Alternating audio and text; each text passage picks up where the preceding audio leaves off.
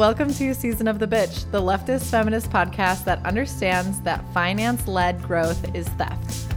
You nailed it.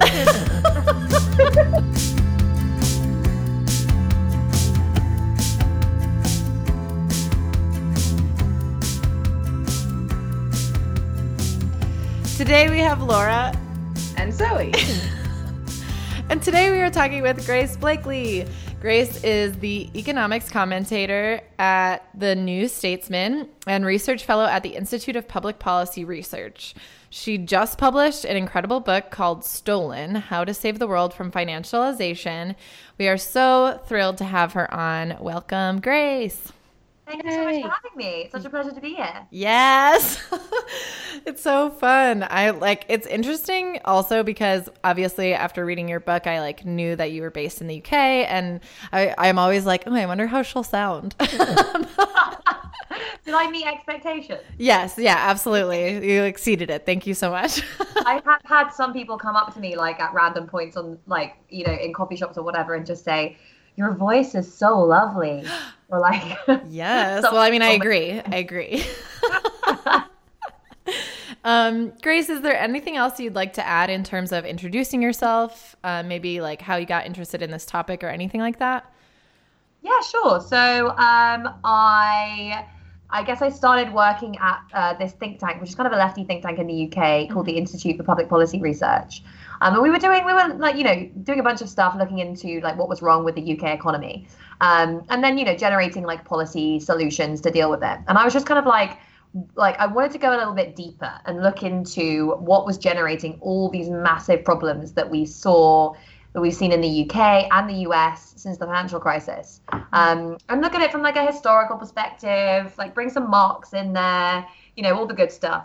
I kind of took some time off, started writing this book, and since then, things are kind of taken off. And now here I am in New York, doing events with Verso and stuff. So it's all very exciting. Yeah, that's really cool. It's also cool that there's lefty think tanks, because I feel there's so many right-wing think tanks, at least here in the US, and very few on the left. And so it's fun to talk to people who are helping the cause on that way. Yeah, I like to think of it that way. For sure. So we really like to make sure that everyone who listens to our podcast has some basis of understanding before we dive in. So let's talk about what you mean when you talk about financialization. In your book, you cite the best known definition of financialization, which is that it involves increasing the role of financial motives, financial markets, financial institutions in the operations of the domestic and international economies. Can you expand a little bit on what we're talking about when we talk about financialization and why this is the central focus of your book? Yeah, I'm glad that you read out the definition so that I didn't have to, because it's a bit of a mouthful. Yeah. But basically, it basically means that you get bigger banks and other financial institutions, so lenders and investors, people who lend money and manage money, playing a much bigger role in all parts of the economy. So it's not just the finance sector growing, it's also the fact that the behaviors and incentives of corporations, of individuals, of the state, etc., they're all shifted by the kind of rise of finance and the incentives that it creates and the kind of structures that it puts in place. Yeah, that's really cool. Well, I mean, it's not cool, but it's not cool, but it's truly the worst. But I'm glad that I think that it doesn't get the attention that it needs. And I think part of that is maybe because of some of the information around it being a bit hidden and stuff like that too, which we might get into in a little while. So you also write, whilst all capitalist systems are premised upon the monopolization of the gains of growth by the people who own the assets, under finance-led growth, these dynamics become more extreme. And I really liked this sentence. I had to read it 4 times because I was like, yes. because I think this is what so much of what Marx shows us, or at least for me, what I really like about Marx is like, here's what capitalism's already doing. But like it's working essentially. But I just wanted to ask you if you could talk a little bit more about what you mean by this. So like, what do you mean by the extreming of how does finance-led growth like increase those extremities? Yeah. So like the big kind of distinction that I have in the book is this like class distinction between people who live off work and people who live off wealth. And that's, just the classic Marxist distinction between labor and capital. Right. I just changed the terms of it because it's easier to understand that way. But I kind of argue that back, when Marx was writing, this labor capital distinction was really like sharp and acute. And you were either an owner and you had stuff, or you were a worker and you didn't really have any assets. That started to change during the kind of post-war period of capitalism, right? Where you started to get, the more people kind of earning higher salaries, some people owning their own homes, maybe some people kind of engaging in stock markets, those sort of stuff. And it kind of blurred that distinction between labor and capital, between the people who work for a living and the people who own all the stuff. So yeah, like for a while, it seemed as though maybe those class boundaries would become less kind of sharp. And then you had, the rise of finance-led growth, which kind of sought to make everyone into like a mini capitalist, right? Into a property owner by giving everyone like access to a mortgage and letting them buy their own homes, even if it meant kind of, massively over leveraging the financial system in the process by like privatizing pension funds, all this sort of stuff. And then we get up to 2008 where we've got, this massive expansion in ownership. And a bunch of people have basically been convinced that even though their wages aren't rising as much as they once were, that they should support this system because their assets are going up in value. But then you get the financial crisis, right? This is a point at which this whole model and system starts to break down. So, looking at the changes in the nature of class over the last 100 years or so shows you that, yes, under all these systems, there remains that distinction between labor and capital, between people who live off work and live off wealth. And there's always a massive inequality between those two groups. But under finance-led growth, where you get a tiny number of people at the top kind of monopolizing the gains from growth, like cutting wages, reducing investment, etc. But then that's concealed by the expansion in property ownership, by more people owning their own homes, pension funds, etc. And that attempt to expand the class basis of what it means to be a capitalist ultimately creates the seeds of its own demise, because it involves the massive expansion of debt in a way that ultimately leads up to the financial crisis. Wow. Yeah. Yeah, I guess. Yeah, so we wanted to also talk about some of the history kind of leading up to your book. What do you see as the origin story for financialization? So, yeah, I mean, I look in the book at how finance-led growth emerged out of the crisis that took place in the US and the UK in the 1970s. And basically, this crisis kind of emerged out of the conditions created by that post-war period of capitalism, where, it was called the golden age of capitalism, right? You had stronger unions, and the state played a much bigger role in the economy, employment was going up, things were a little bit less unequal in the global north. But that system, which is basically a system of compromise between labor and capital, between workers and owners, it broke down in the 70s when you got these overlapping crises, right? You got the oil price spike, you got the breakdown of Bretton Woods when the dollar was no longer convertible to gold, and you had kind of rising unemployment, falling productivity, rising competition from abroad. And what that meant was that those kind of class tensions that had been pushed down under the post-war social democratic system exploded into the fore, and you got much more industrial conflict. You got kind of more overt intellectual conflict between the right and the left. And it was during that moment where the old model broke down that a bunch of people like politicians, thinkers, business people, bankers came together and kind of pushed for the adoption of a bunch of new ideas, what we now call neoliberalism. And the implementation of those ideas basically like shifted power back between those two groups. So it took power away from working people. You had like the assault on the unions. You had like the kind of demise of the welfare state. And it like empowered the people that were backing them up, which was primarily international financial capital. So you had like a massive reduction in bank regulation. You had like stock market booms, privatization, all this sort of stuff that gave rise to like the situation we're in today, this period of finance-led growth. And I guess like the most important thing that I think we need to take away from that is the understanding that historical change doesn't just happen because like a bunch of people decide, we're going to change policies. Mm-hmm. It happens because, class forces shift. Yeah. And you have, a period of stability between those two forces in society that ultimately kind of deteriorates into a crisis. And then you get more conflict. And then out of that conflict, you get the emergence of a different kind of model based on who's able to win that battle. So I kind of take issue with the whole thing of like, all we need to do to fix capitalism is to have a plan. I'm like, no, we need class power. Yes. I mean, like, as you are, I'm sure aware, like we're like very much in election season, which is like fucking way too long in the United States. But yeah, it's a fucking nightmare. And like, we can support Bernie Sanders and know that he's the most leftist option.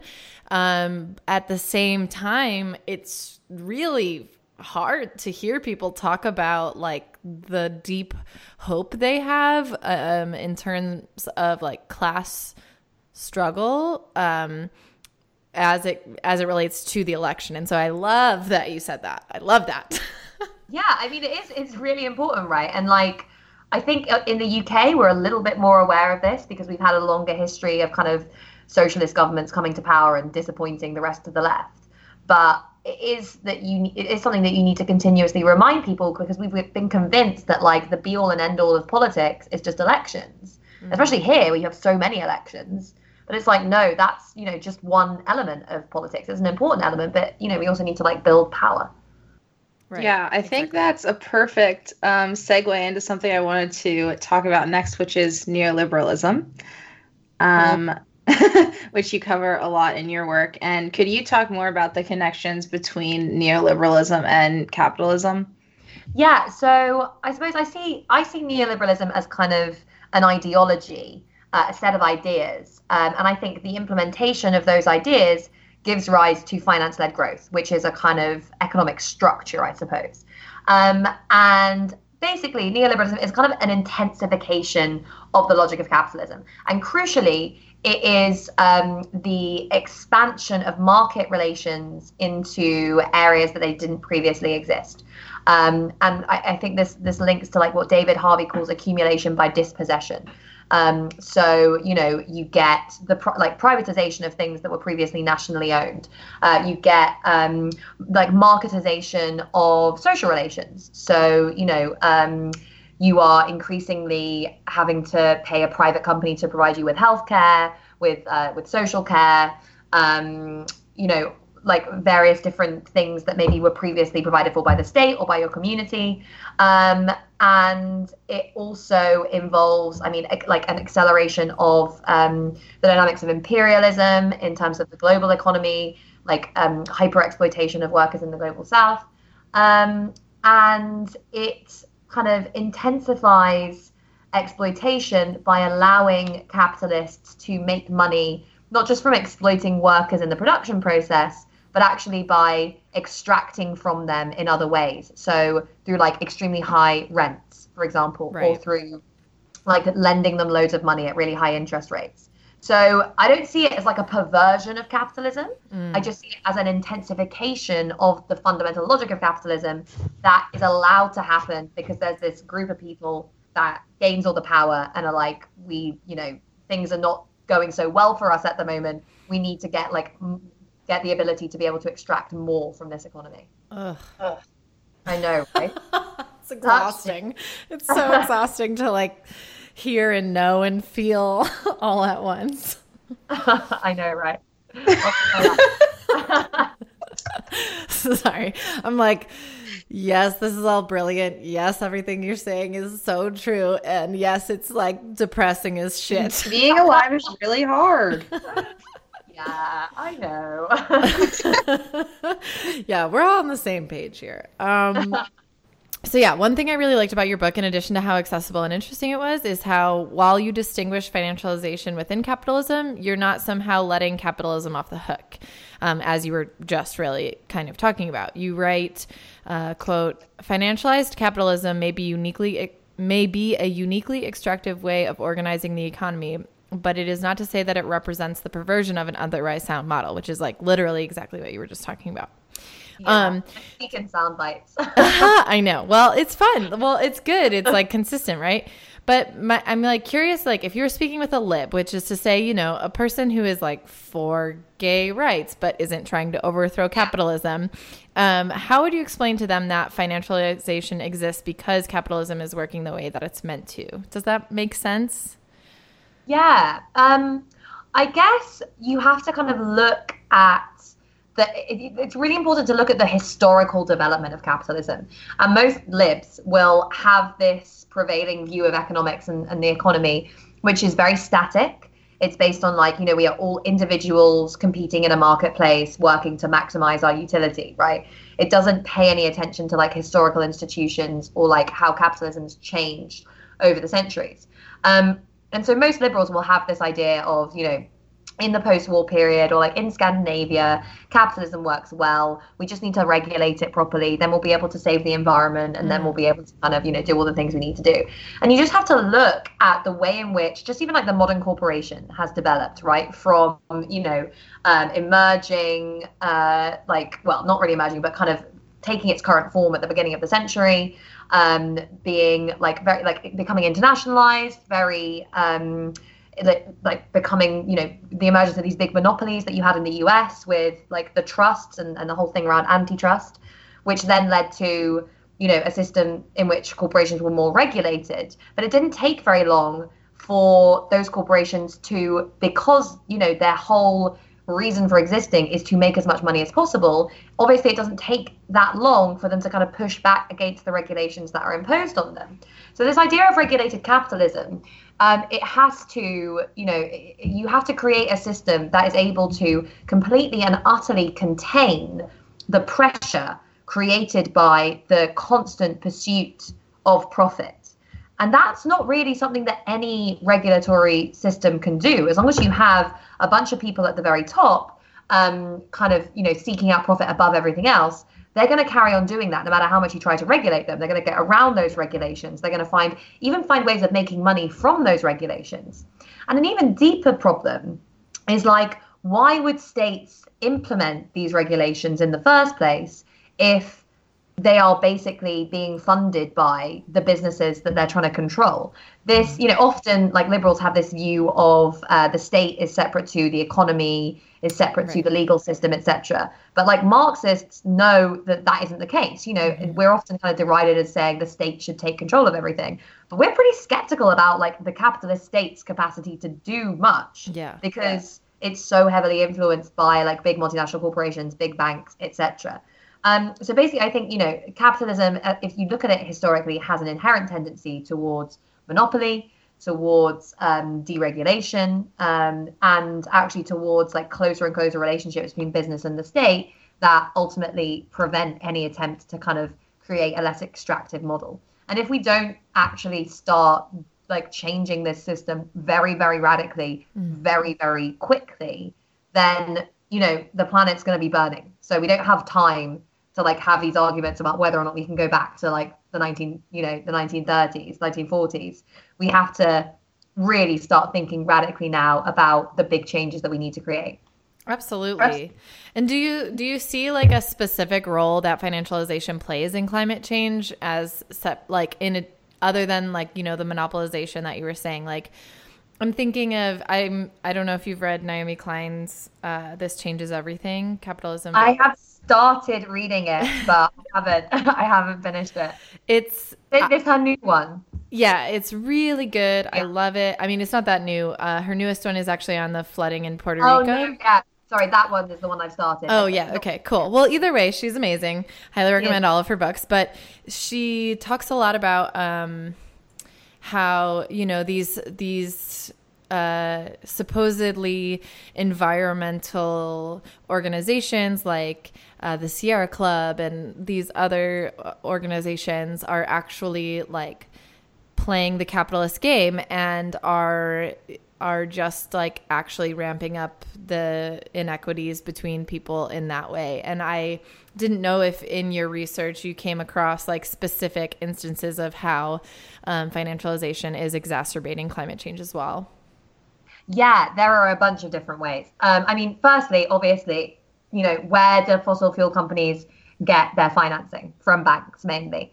From banks and on bond markets, and obviously on, their investors are in equity markets, and many of those investors are actually us through our pension funds, right? So, we have this huge financial system, which is basically a system of intermediation. So with, someone standing between people who have savings and then companies that need investment. The banking system is kind of separate to that because it involves the creation of credit. But that system of investment is, us, ordinary people, as well as billionaires, big corporations, etc., who have money that they're able to save, that goes into a big pot. That big pot is managed by like big asset managers, big institutional investors like BlackRock. And ultimately it ends up going, their only mandate is to like maximize their profits. So we end up having our savings invested in lending to fossil fuel companies or investing in fossil fuel companies, right? And that is a way that we would not do that were it up to us. Most people would not want their money invested in these companies. Right. And yet many find that they are because there are so many links in this chain of money management. There's also quantitative easing, which is it's kind of complicated, but basically it's central banks creating money to buy assets like stocks or government bonds. And the way in which central banks have done this has not been sensitive to, again, these concerns about which companies we should be investing in.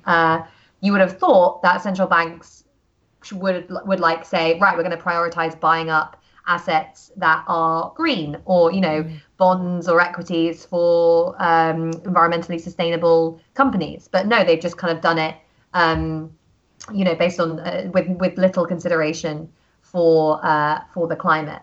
And I think, there's also just the fact that like the creation of endless amounts of debt facilitates like extremely high levels of consumption today, which is basically extraction from the future, right? If you're like borrowing loads of money. Sorry, did I? No, yeah. No, I'm just saying exactly. It's borrowing from the future. Because you mentioned something like that in your, I think it was like the introduction too. I really like that idea. Well, I mean, I hate that idea, but I think it's a good visual of like what it's really doing. But yeah, sorry, I didn't mean to interrupt you. No, yeah, I mean, that's basically like what debt is, isn't it? It's, unless you are borrowing to do something that will create the returns that you need to pay off the debt. So like if you were investing in a business, if you're just, borrowing money to go on holiday or to, I don't know, buy a car, right? All that is doing is taking money out of your future earnings and pulling it forward to today. And so it allows us to sustain much higher levels of consumption than we otherwise might be able to. Now, in certain ways, that's a good thing. Like if that was managed properly, then debt could be something that we could use to like boost our living standards, help deal with climate catastrophe, like all these other things. But because debt is created today just purely like by, self-interested private corporations that only care about maximizing profits, we end up in a system where like the most debt that is created is neither used for like productive purposes, so to like create jobs or expand the economy, and also has very little consideration for like environmental impact. So, debt under financialized capitalism is really a way of like stealing the future, right? Hence Stolen, the name of the book. Yes. Love it. Yeah, so you were talking about this a little bit before, but I wanted to talk more about your critique of social democracy Yeah. in the book, which, we love to see it. Oh, yeah. Could you talk a little more about those critiques and what you see as being the ideal future or way forward? Yeah, so I guess the critique of social democracy is again based on this understanding of history as driven by like class, right? So there are a bunch of people who basically think social democracy was created by some clever people with clever policies and, the guts to stand up to big business. But actually, social democracy emerged because after the Great Depression and after the Second World War, you had a society in which organized labor was much more powerful, the state was much bigger, and the wealthy, their power had been massively constrained, both because of rising taxes and because of rising regulation, particularly on finance. And so you had a situation in which, and you'd also just had universal suffrage, right? Well, in the UK, yeah. So yeah, like that post-war period emerges out of a very different balance of forces in society. Working people were able to demand a very different set of economic and political institutions, and they did. And we had the NHS here. We had, the welfare state. There was a similar sort of set of institutions, although not as expansive, built up in the US. And the state came to play a much bigger role in kind of managing the ups and downs of the economy. It was only when that class balance became less stable that you saw the emergence of a different system. And the reason that became less stable was because, as I said at the beginning, social democracy is built on an attempt to like contain and like push down these contradictions, these tensions that exist between labor and capital, between people who live off work and those who live off wealth. There is no way of making that conflict go away under capitalism. It's just you have to find different ways of of dealing with it. So historically, working people have just been oppressed, denied access to the legal system, etc. Throughout the post-war period, there was this sense that they were being incorporated into decision-making a little bit more, but ultimately those tensions were still there. And as a result, when the system fell on hard times, so when there was a slowdown in globalization, a slowdown in productivity, when there was this oil price spike that sent inflation really high, then you saw those tensions, that conflict that always existed under the surface kind of spill out into into the streets. Basically, you had industrial disputes, strikes, economic chaos, etc.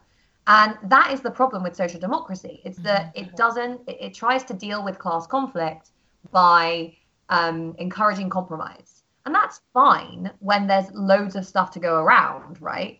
But as soon as the economy falls on hard times, that model is tested. You're seeing this today in many of the Nordic countries, that their system of social democracy is being steadily eroded. And actually, in this context, in the wake of this huge financial crisis, the far right is gaining more and more support because, the system cannot contain the inherent tensions created by capitalism.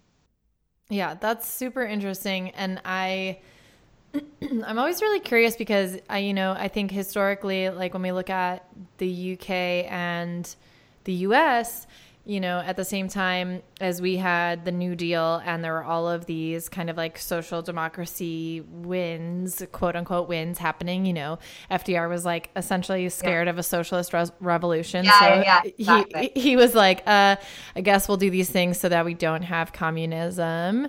But I think that, you see those parallels historically.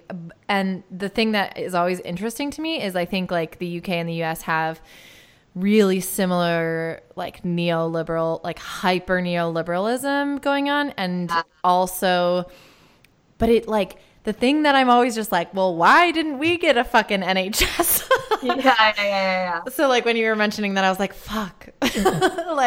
It is such a massive thing that yes, of course, it's just concessions to stop class war from happening. But at the same time, I'm always just man, it would be so nice to have fucking healthcare, right?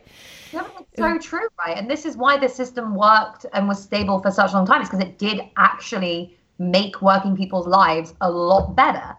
You know, that's definitely true of like social democratic systems with capitalism. They work much better, they work for people much better, they're less unequal, etc. Right. The problem is just that they can't work like that forever because of the like problems that build up within those systems and ultimately create kind of crises. Yeah, exactly. Right. It's like the classic like post Keynes versus Marx vibes. It's very fun. Exactly. Yeah, very fun. We love that. Yes. Are there things about financialization that you think are like kind of major things that people don't understand or don't get that you'd really like to hammer home? I think the thing that I want everyone to understand is that the most, like, people have this idea of class, right? Where it's like working class, middle class, upper class. And it's about, you know, where you shop and like where you went to school and like how you talk and all this sort of stuff. And I really just want to reinforce and bring home the point that the one big distinction in all capitalist societies is that distinction between people who live off work and people who live off wealth. And yes, for a long time, that has been kind of muted because people have started owning their houses, because they've started owning stocks, etc. But the point in the book is that that inequality between those two groups is going to get worse and worse and worse. And the whole like boomer millennial thing is basically that playing itself out historically.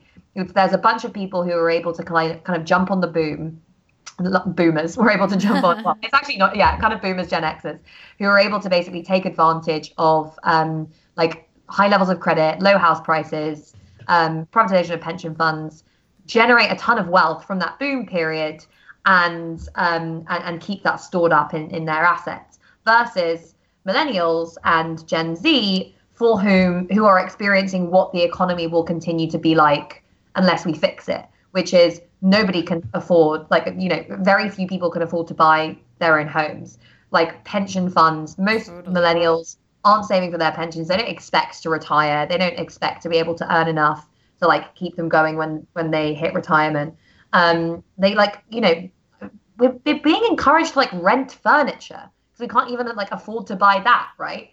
It's just this weird system where the divisions between ownership and working become much starker, and you see millennials being hyper exploited, like working long hours in jobs they hate, you know, not earning enough to pay the rent, and then not being able to own anything either, like not being able to own their cars, own their homes, own their furniture, like own, you know, pensions, whatever. And that question, that problem of like, how does capitalism survive if the majority of people have no stake in it because they can't own any capital? I think that is the big question for our time. And it is what suggests that, you know, this whole like millennial socialism thing, it's not just a passing fad. Mm-hmm. It's like, this is what the economy's like now. Yeah. Oh, sorry. I was muted for a second. I was like, Zoe. So in the process of writing your book, was there anything that really surprised you while you were doing research, or just about like the process of writing a book in general? So like, I don't know if you saw in the book, but like each chapter I tried to start with a little story, mm-hmm. or like, you know, a kind of historical like snippet that kind of illustrates the point I'm trying to make. Mm-hmm. And what I was really surprised is at like how many amazing stories there are of just like massive baddies. I kind of thought that it was going to be quite difficult for me to be like, to find, you know, stories of like super financialized, really extractive corporations screwing over their workers. And you know, I don't know why I thought that would be difficult. I just thought it was so obvious and happened so many times. Yeah. But like, there are so many historical like stories of, you know, corporate raiding, like green mailing, you know, just like really just corporate scandals that happen one after another. There are such obvious close links between the finance sector and big business.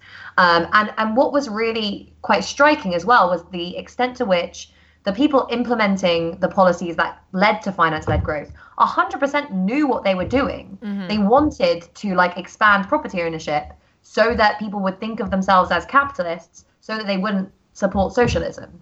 right? And they Totally. knew that's what they were doing. They knew that, they had to go to war with the labor movement, like defeat, in the UK, it was defeat the miners and like deregulate the finance sector and, do all this stuff. And it just makes for a really good story. Yeah. I know. I love that part. And it also, like, I think that's part of what makes it so accessible. I used to be an academic. I used to be a PhD student, and it was like my constant thing was trying to be like accessible language. Like, Yeah. let's not fucking gatekeep all of this like knowledge and information. It just like felt like a reproduction of the same issues that we were trying to address with our research. And so I'm so glad you said that, because I completely agree. Yes. Like, I was thinking about when I started writing the book, I was like, do I do a PhD? Do I write a book? And partly it was like, people who are in the movement with me being like, you don't have time to do a PhD, do the book and do media as well. Yeah. But it was also like, what is the point of writing about this stuff unless you are doing it to like give people, like ordinary people, an understanding of what's going on and make them conscious of their own power. Exactly. And like the language that is used often in like, academic Marxism even, let alone like professional economics, is deliberately alienating. And it really makes me pissed off. Well, and I mean, like, we could go way into this, but I think us on this show, we think that ties into like heteropatriarchy a lot too, and white supremacy and like all of these other oppressions that are like linked to capitalism, but also separate in the sense that they have their own effects of oppression that go with that. Because even if there's like leftist men who are Marxists and they really they agree with everything in your book, like they would still be fucking gatekeeping shit if they didn't do the process of like unlearning. Yeah, and it's all like, you see it all over, especially online. It's like, let me just explain this thing to you that you just wrote a book about. It's really important. Fuck off.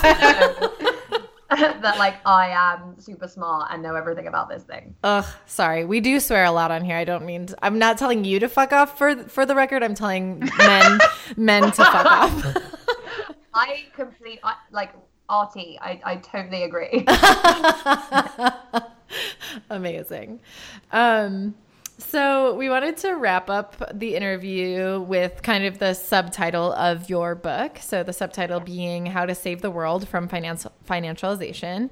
Wow, that word has been tripping us up this whole time. It is a tongue twister. I like the way Americans say it, because I would say like financialization. Financialization. Yeah. Very good. You I think take it a little slower, and we're just like financialization, like we just like slur it all together. Yeah. It was funny when I was reading it, I didn't have any issue, but like I hadn't tried saying it out loud, and then when I was like reading it out loud, I was like, oh whoa. I do that all the time though. It's like words that I've only read and haven't ever said before. Exactly. Wow. But so again, it's how to save the world from financialization. So you kind of go through some of these potential solutions, and everyone should go and read your book, of course. So first of all, do that. But, what do you see as some solutions to this major issue? Yeah, so I guess the solution section, again, is premised upon that understanding of history as driven forward by class. So the argument is we need a set of policies articulated by a movement that are aimed to rebalance power in society away from capital and towards labor, i.e. it's not just about like some nice politicians getting power of the state and using it to like implement good policies. It's about a social movement that can kind of integrate with a political party and then hold the leaders of that party to account with a set of demands that will benefit them, right? And the reason for that is that, the first model of just nice politicians doing nice things is completely, obviously it's unrealistic, but it also leaves you open to being kind of captured by big business, by the state, whatever. So it's so important to constantly have roots in a big, powerful movement that can hold politicians to account, that can push back against the kind of onslaught that any socialist government can expect from the rest of the system. So with that in mind, like the arguments I put forward aren't like a set of clever policies. I see them as kind of a set of demands for a movement.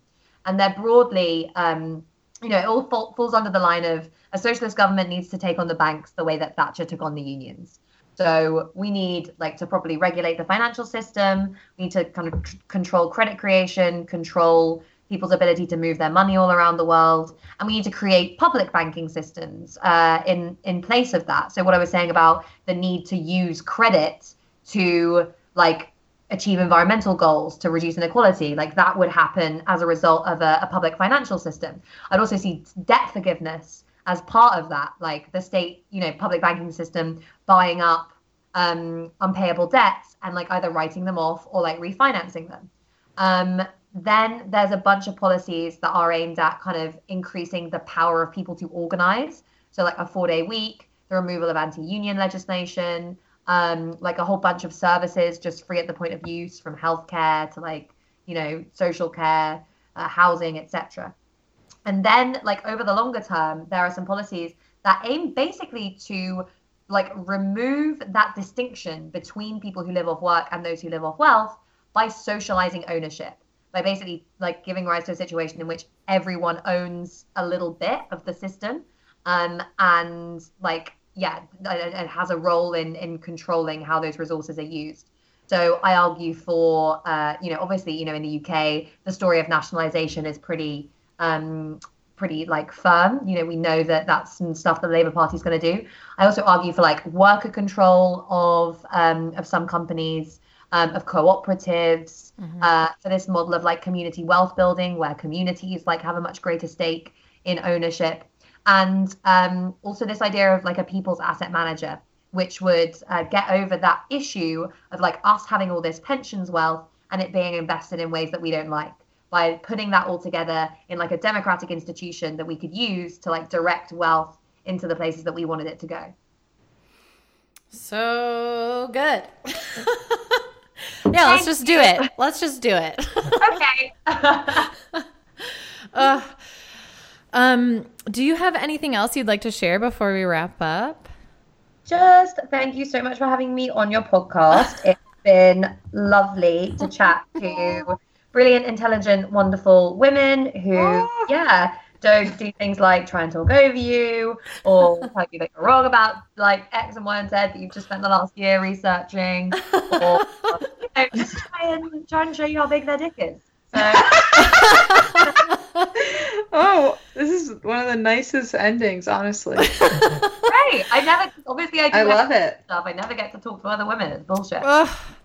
Well, we are so fucking thrilled. We'll obviously link to where people can get your book in our description. Follow me on Twitter or something. Yeah, exactly. We'll link to your handle as well. I have to do that myself. Great. Yes.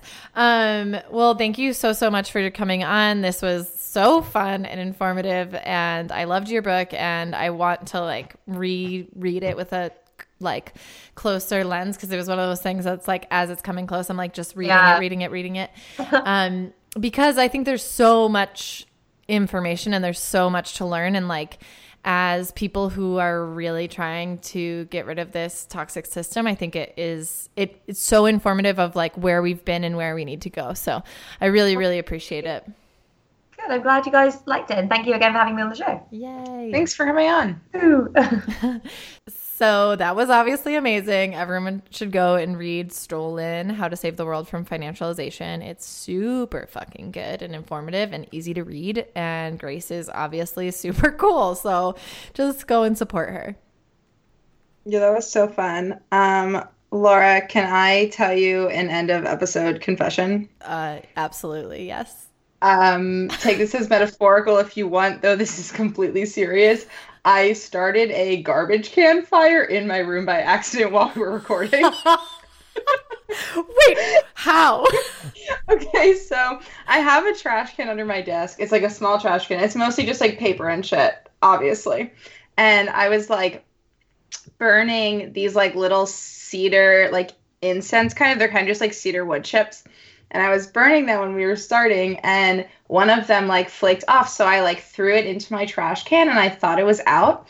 And then as we were like starting to talk to her, just like smoke started coming out. Oh my God. And I was like, fuck. And I muted myself. And luckily, I also have iced tea right here next to me. And so I just started like lightly dumping iced tea into my trash can until it stopped. Oh my God. I didn't want to disrupt, but I also thought it was important for me to share. It's extremely important. Oh my God. So yeah, so that is a metaphor for capitalism. It is. It's a metaphor for the runaway train that is financialized growth under capitalism.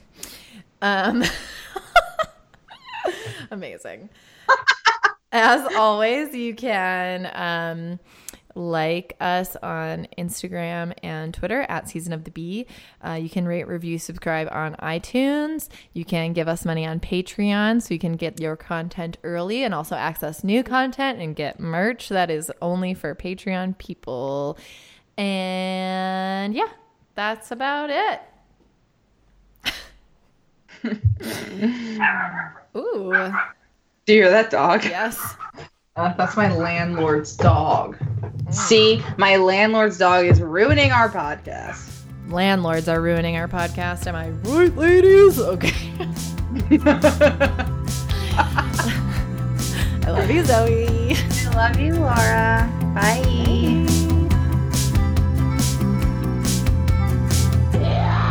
Season of the Bitch.